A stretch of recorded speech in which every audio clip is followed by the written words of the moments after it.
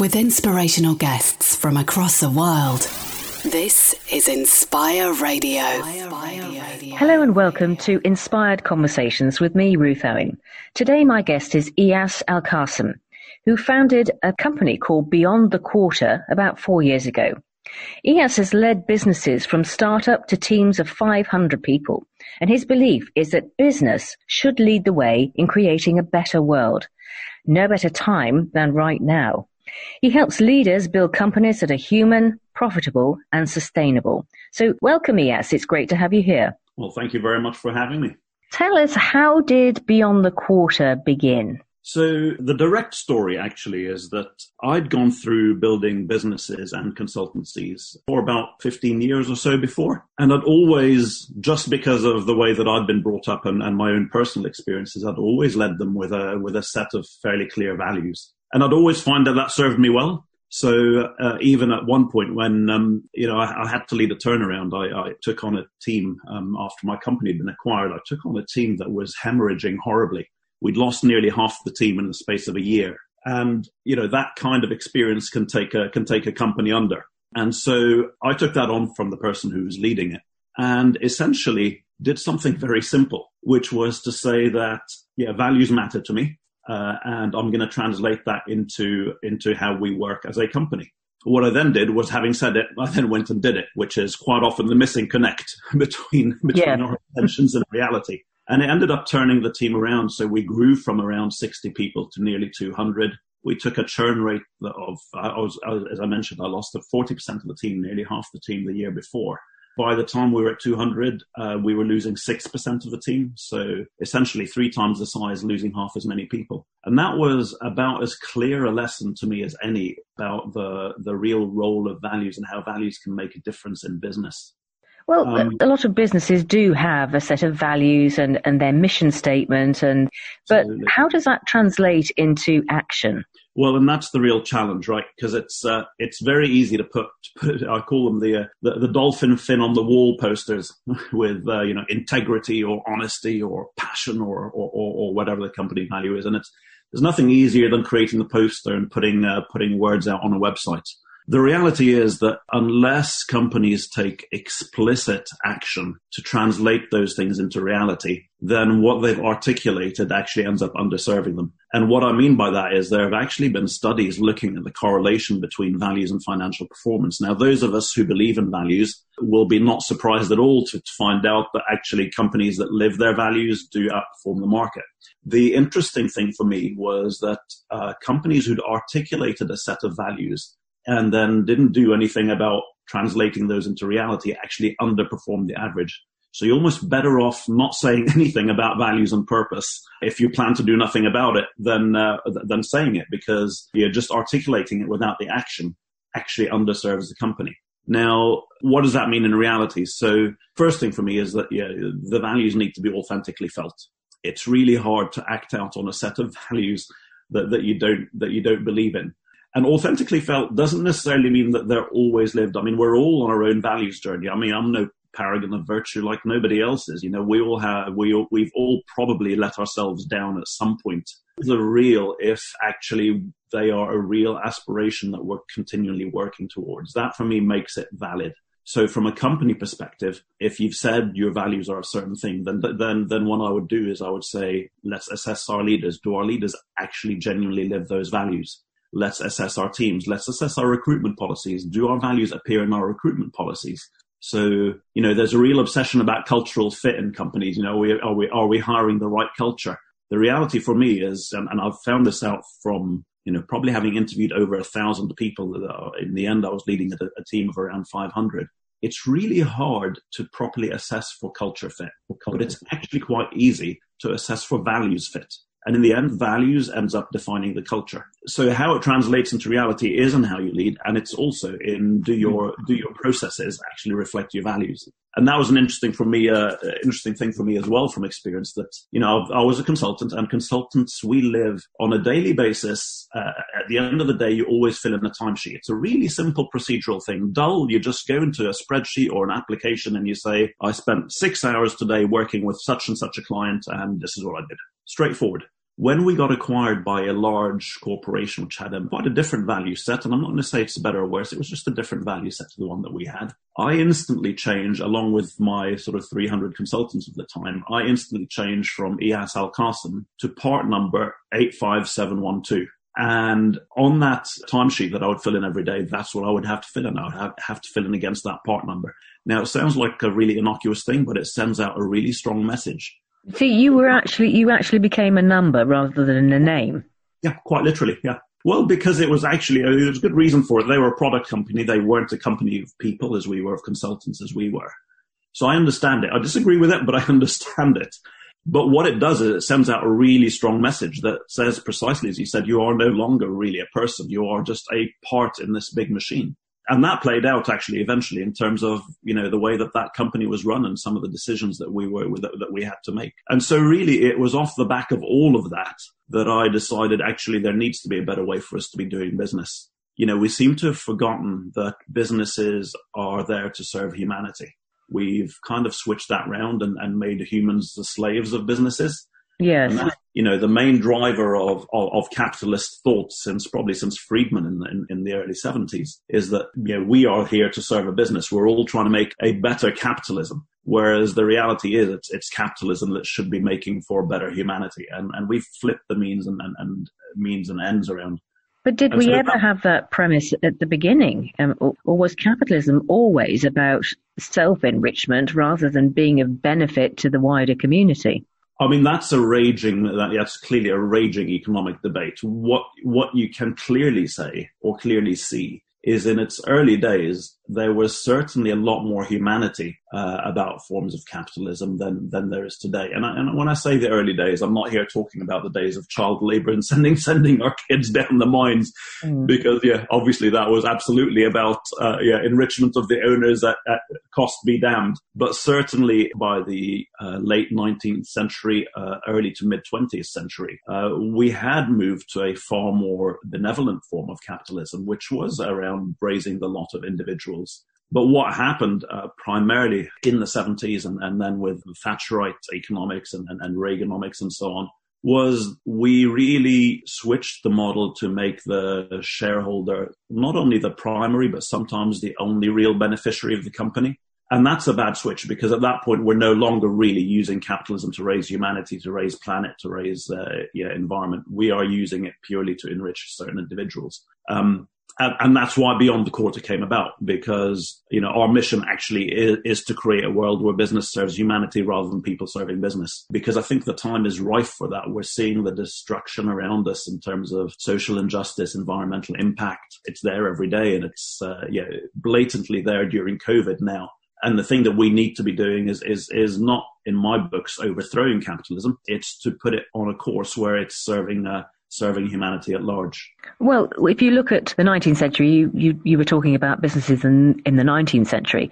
People like Joseph Rowntree in York, he rebuilt a lot of houses around the factory to house his employees so they had a better quality of life, so they became more productive. So he was probably one of the first proponents of this benevolent form of capitalism.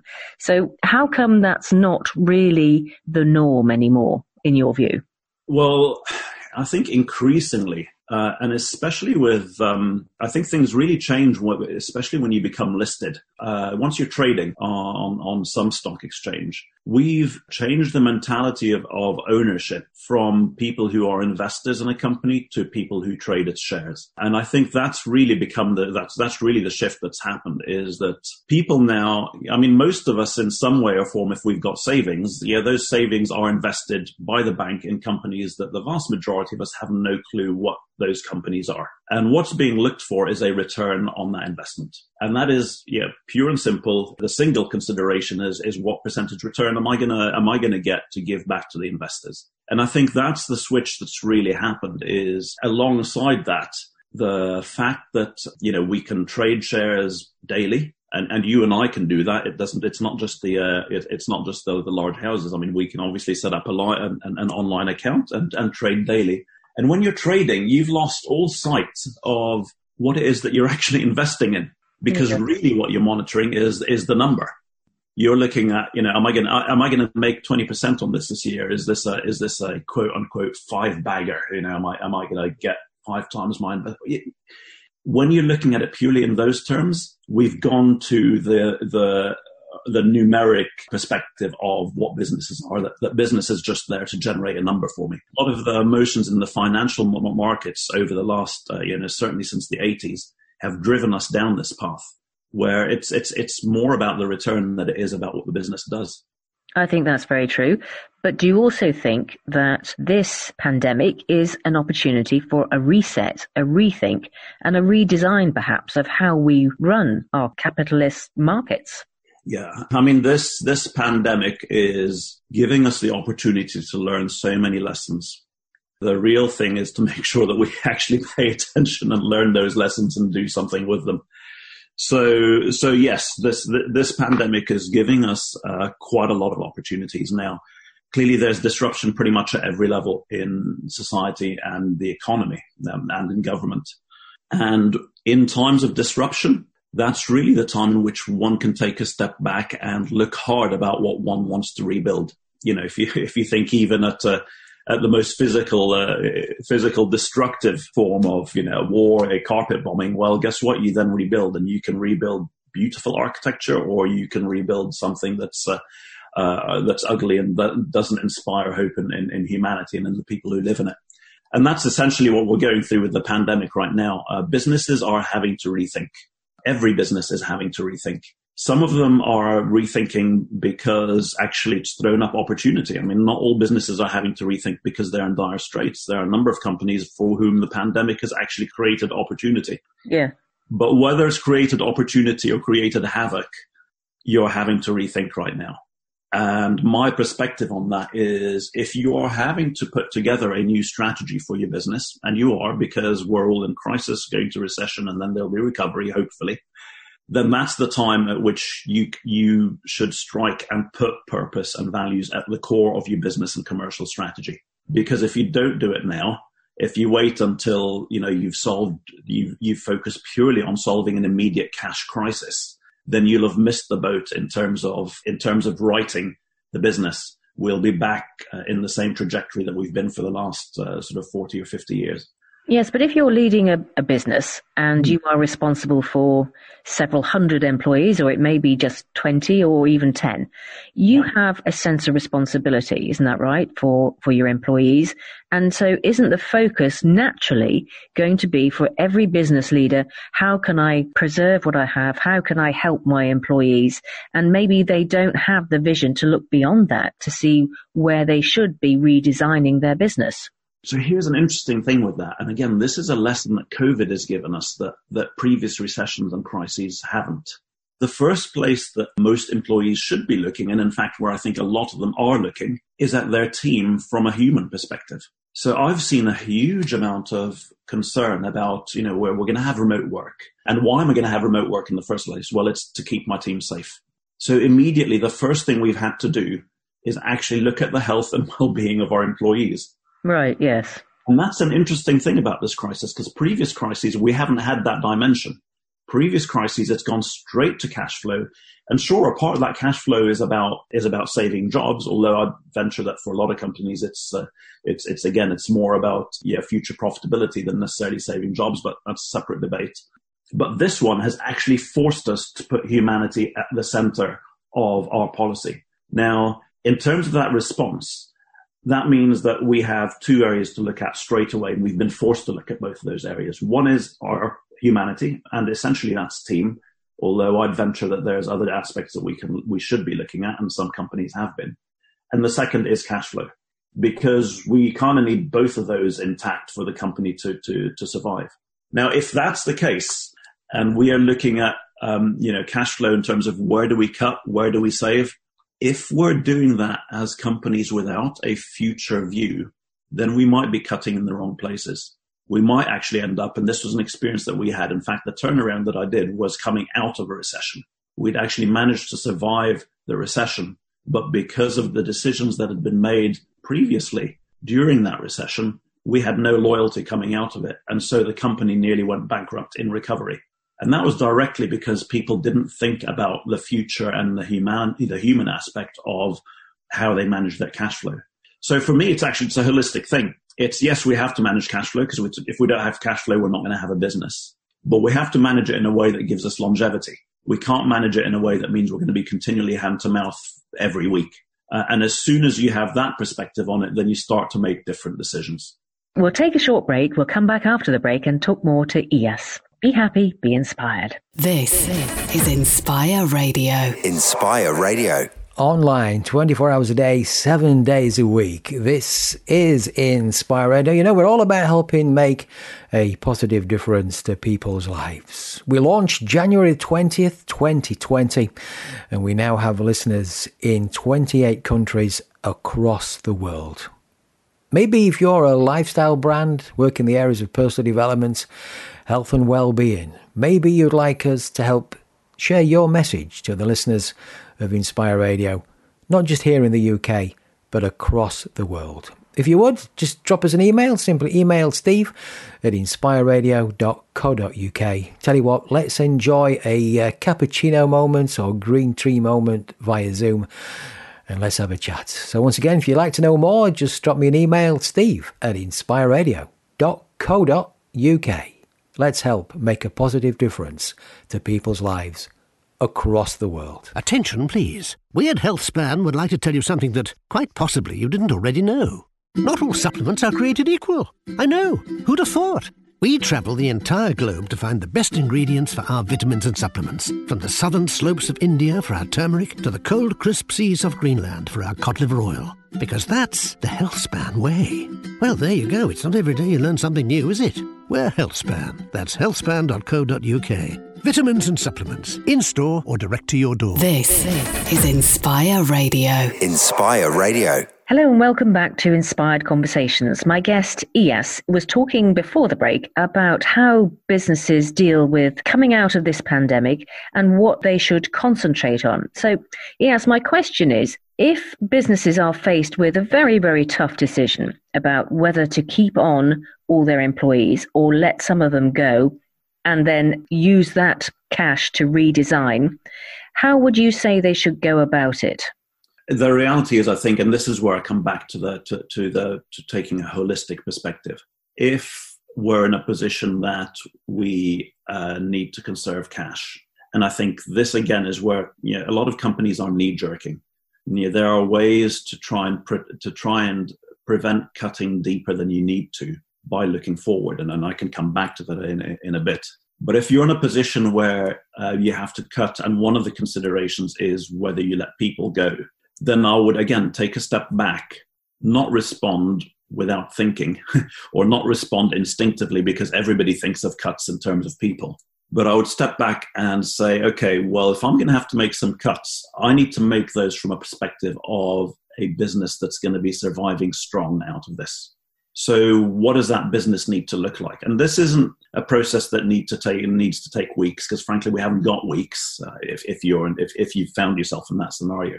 It can be something that's done relatively quickly. So stand back and say, what is the purpose of my business?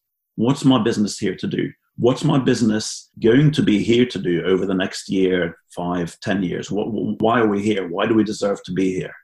And if you understand that clearly enough, then that's going to guide the decision with regards to whether it's right to cut heads or to look for cuts elsewhere, or indeed how deep to cut, or indeed what shape the cut should take even. Is it a furlough, or is it a redundancy, or is it moving people into areas that are going to fuel future growth? So there's a whole number of options, but to instinctively respond with, we need to cut X percent and therefore that's going to have to translate to 30 job losses, is to really not even look at the interests of the company. So I would say that it's never a straightforward decision, and it should never be the instinctive response. And I think the issue is that we've quite often seen it as the instinctive response because we know it's relatively easy to do. And in fact, that was, my parting experience with the corporation that acquired us was when I was asked to make cuts in my team because the company hadn't met its quarterly targets, its quarterly earnings forecast. Now, there were actually better decisions, better responses we could have taken to that. And I spoke to my boss, having been acquired at that point by a larger company. I spoke to the boss who'd taken my team on.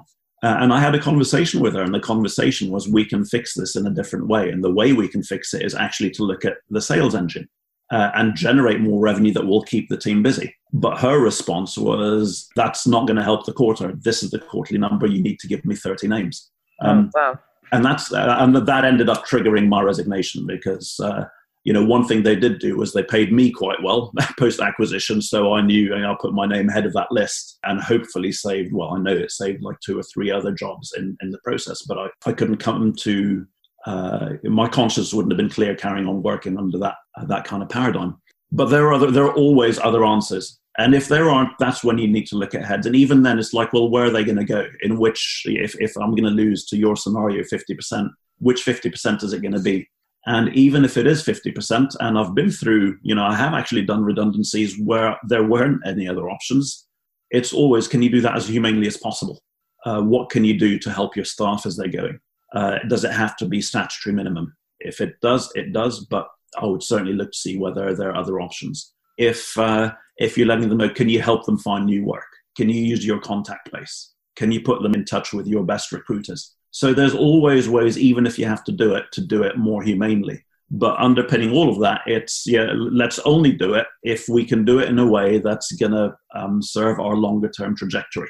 And that longer term trajectory has to be, in my view, centered around a purpose and a set of values. I think you are absolutely right that we're going to all have to evaluate where we go and how we move forward. And I just wanted to ask you, where do you see the future of business going? Do you see it becoming much more humanity-centered and beneficial to the world? Or do you see a bit of a cutthroat scenario where people are just trying to survive and keep companies going? I like to take a more proactive view. I find looking at the question in that light doesn't help me. And I'll tell you what I mean by that is it's really easy for us to take a perspective of either, yes, it's all going to be great, we're going to create the new normal. And I see this a lot. I see a lot of people posting, I hope this is going to be the moment. And, new normal has become a phrase almost as prevalent as PPE shortages right now. But it's all within the paradigm of, let's hope that there's going to be change. Let's hope that we've learned the lessons, et cetera, et cetera. I also see some people saying that the forces of capitalism are too strong and we're going to come out of this and it's going to look exactly the same. I personally won't even make a call on which way it'll be. I personally will look at it and say, what am I going to do? And I think that's the most important question that everybody has to look at right now is not so much, is it going to be a better world or is it going to be a worse world? But what am I going to do to make it a better world? And I want to stop hoping. Can't remember who it was who said hope is not a strategy. Oh, yes. I want to stop hoping. I want to start doing. And I think that's where most people, if we want to change that hope into reality, we have to stop hoping, actually. I mean, we need to have hope, but we need to stop depending on hope. We need to actually start doing. We need to start mobilizing. So will business be better? Will it be worse? Well, I don't know. It's a coin toss. But I genuinely don't really spend too much time looking at that. I spend more time thinking about what can I do right now that's going to make business better, because now is the opportunity in which we can make that impact. So when I say, we need to act now. So as business leaders, and most of the people I work with are business leaders. I work primarily with CEOs and leadership teams to try and help them through this. We've developed a specific framework, which is holistically about going right from cash flow to purpose and investment in the long term and doing it in one fell swoop. But what does it mean right now? I would look at 2 dimensions. One is, what gains have we already made because we've had to do them that we can keep post-COVID? So let me take that out of the abstract and into the real. So for instance, the one that's hit most people is the working remotely. When I say most people, I mean people who've managed to keep their jobs. So clearly the number haven't. But a lot of companies have suddenly discovered remote working. And they've been resistant to that in the past, and resistant for a whole variety of reasons, some of them good, some of them less good.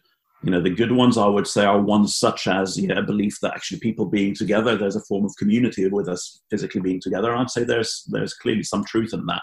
But there are some less good reasons, which are, I don't trust my team if I can't see them working in front of me. Well, guess what? If you're one of those bosses, you've had to learn to trust your team when they're not working in the same room as you, right? No option, yeah. Absolutely. And again, guess what? We've found in most instances that they've continued to do their job, and in a lot of instances, doing their job better. And from their perspective, they're doing it in a more human way because they've lost the hour commute on some smelly tube in the morning and are spending more time with their families. So we've had a lesson foisted on us that actually remote working does not mean the collapse of our businesses, and in fact, quite the opposite. I'm working with a client who were convinced that they needed to print every contract that goes out to their customers, and then have another copy that they would file in house. And yes, they're aware of the technology revolution, but they still believe that this was something that their clients really wanted to see. Well, guess what? No printers. They've had to go into digital signing, and they found that actually that works quite well. Mm. So I'm talking to their IT director and saying to him, actually, maybe what we should be doing is heading into your office the day before everyone goes back. And rather like Cortez burnt the ships, let's take the printers out and ceremoniously burn them in front of the building so that nobody uses them when we get back. But there are some things that we've been forced to do which are an improvement. So I'd say the first thing I'd look at is, can I keep some of those as the world eases up? And we don't know what eases up looks like, but in whatever scenario, there are some things that we've learned that I'm sure we can maintain. So how can we make that happen? And then the second thing I would do is then the longer term one. And that is coming back to, what does my commercial strategy look like if purpose is at the heart of it? But by doing both things, we're both creating a momentum that's immediate based on where we find ourselves, as well as building a longer term vision of where we want to get to. And what, in your view, are the values of these newborn companies coming out of the pandemic? What are the values that will stand the test of time and bring their people with them in their mission? It's interesting. There's the work that's been done on values and businesses finds that there's actually only 9 buckets of values, if you will. And what I mean by a bucket is, if you're talking about honesty, integrity, there'd be many words that you can fit into that bucket. The things that make a difference tend not to be which ones, and this is an odd thing to say, but the things that tend to make a difference aren't which values you've adopted, but whether you've actually turned those values into reality. No correlation between, companies that have said openness and integrity are our key values with any kind of performance. What there is a strong correlation between companies that have said openness and integrity and then gone and done something about those and performance. So what those values are, they'll always boil down to some very basic ones. And I think the core ones at the moment are both values and purpose related, which are about humanity and the environment. We're in we've got a generation of people who are very aware of that, thankfully. Yeah. And if you want to carry your people with you and you're not A, articulating values that relate to those, and B, demonstrating how you're going to make them real, then you're unlikely to take those people with you. And you probably don't deserve not to, in my view. Yes. I was going to mention that an article you had written mentioned that people on LinkedIn, for example, are very happy to discuss humanity-based things and very supportive of that. But when it comes to taking the hard decisions and really looking at what leaders need to do, as well as supporting their teams, is less open. People are reluctant to discuss that. Why do you think that is? Yeah, there's been a trend probably over the last 10 years, and a welcome trend in terms of expecting leaders to be more authentic, vulnerable, all those great things, which I believe in strongly. And I think if you haven't been in a position of significant responsibility, and that's whether it's business, charity, football team, whatever it is, you probably haven't experienced some of the decisions that need to be made. And so what I find is that there's a real segmentation in terms of people's appreciation of that. I think if you haven't been in those roles, it's hard to appreciate what some of those decisions look like. And that's an unpopular thing to say, because most people haven't yet gone to leading businesses or leading large teams or so on. And so they haven't been faced with some of those decisions. And when you look at an audience like LinkedIn, which has people who are both business leaders as well as just people who work in business, The vast majority haven't been there. And so when you talk about the ugliness of some of the decisions that you have to make when you're a leader, there isn't really a willingness to engage with that. There's a lot more willingness to engage with the other aspects of leadership, the servant leadership that I hugely believe in, humility and vulnerability and authenticity. Everybody can relate to that. What people find harder to relate to is actually, the decision that you threw in front of me earlier of, you've not got cash, are you going to let half your team go? And guess what? Someone's got to make that decision. Because if you don't make that decision, then you let the whole team go. And that's a tough decision to make. That's not to say that it can be taken without values. You absolutely put values at the center of how you make that decision, but it's still a tough decision. And so people tend not to engage with that because that's not something that they've been forced into. And leadership just becomes, leadership now is really hard. I love it. I have to say, I love the opportunity that it creates to make proper lasting change, but it is really hard. And it's especially hard in times of crisis because we do need to be compassionate at the same time as we need to make these tough decisions. There is no more traumatizing part in my professional career that I can think of than having to do redundancies. I'm sure that would be true for many a leader. Absolutely. Nothing comes close. Having to look at, and especially for me, I've always run very people-centric teams. I've got to know my teams. I know who their families are. I know their situations. I know where they've come from. To have to sit down in front of somebody and tell them that through no fault of their own, they're about to lose their job is a really hard thing to do. But that's a part of leadership. It's not the part of leadership we like, and it's not the part of leadership that anybody likes to talk about, but it's there. And it's also possibly the best thing that might happen to somebody because, as you said earlier, when you're a leader, it's about doing what you can do. It's not about looking at the big picture and seeing what everybody else and what the trend is. It's doing your best where you are. And isn't that true of the individual as much as it is for the business leader? For me, it's just a basic human principle. If you want to lead a life that is fulfilling and satisfying to you, you need to be aware of the things that you can't control, but you can't obsess about them because that's a certain road to unhappiness. And that's whether you're a leader, it doesn't matter who you are. If you're human and you're constantly obsessing about the things that you can't change, then that's a certain route to unhappiness and ineffectiveness, actually.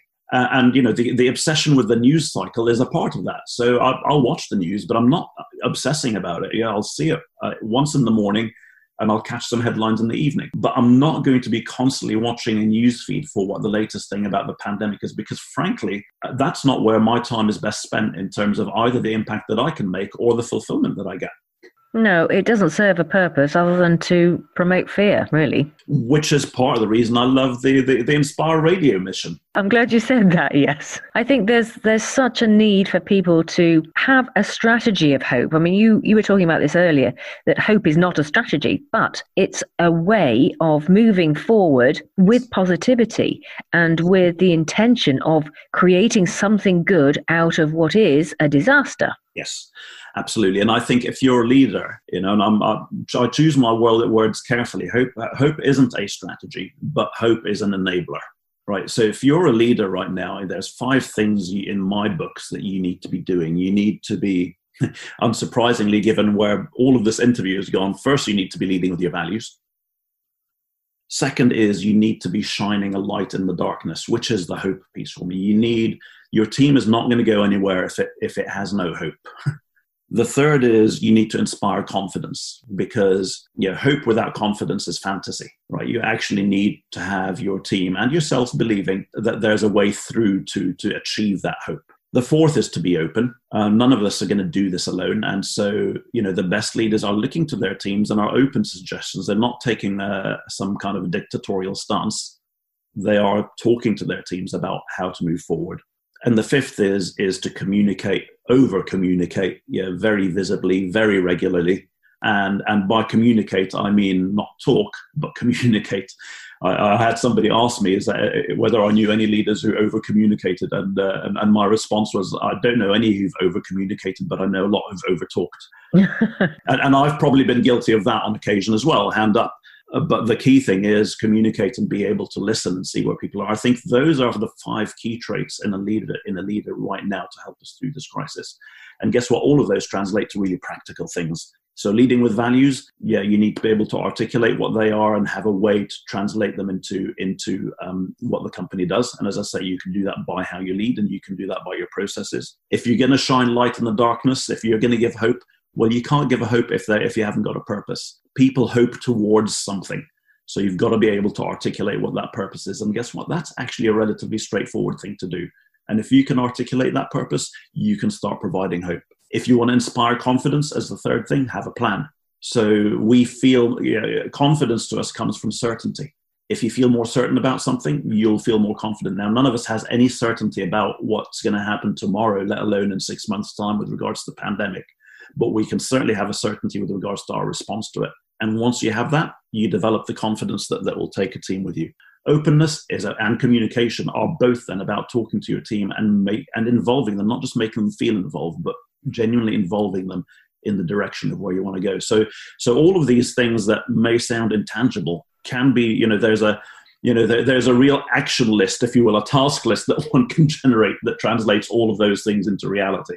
Yeah, and it's a partnership moving forward. It's not about telling people how to move forward. It's a process, isn't it? A collaborative process. It is a process. My one caveat would be you still need to be confident and showing leading with some form of direction. Now, you get to that collaboratively, absolutely. But in the end, if you're dithering as a leader and you don't really know where to go and being over vulnerable, if you will, you're unlikely to take a team with you in crisis. So I think like most aspects of humanity, there's times when certain things come more to the fore than others. And right now, I'd say confidence over vulnerability and openness in terms of sort of compensating and taking the team with you. But absolutely, it's a collaborative approach. But if the team feels you're not going anywhere, I keep picturing Winston Churchill coming on the radio and telling people that we're not entirely sure what's going to happen, where the accent barrels are going to go.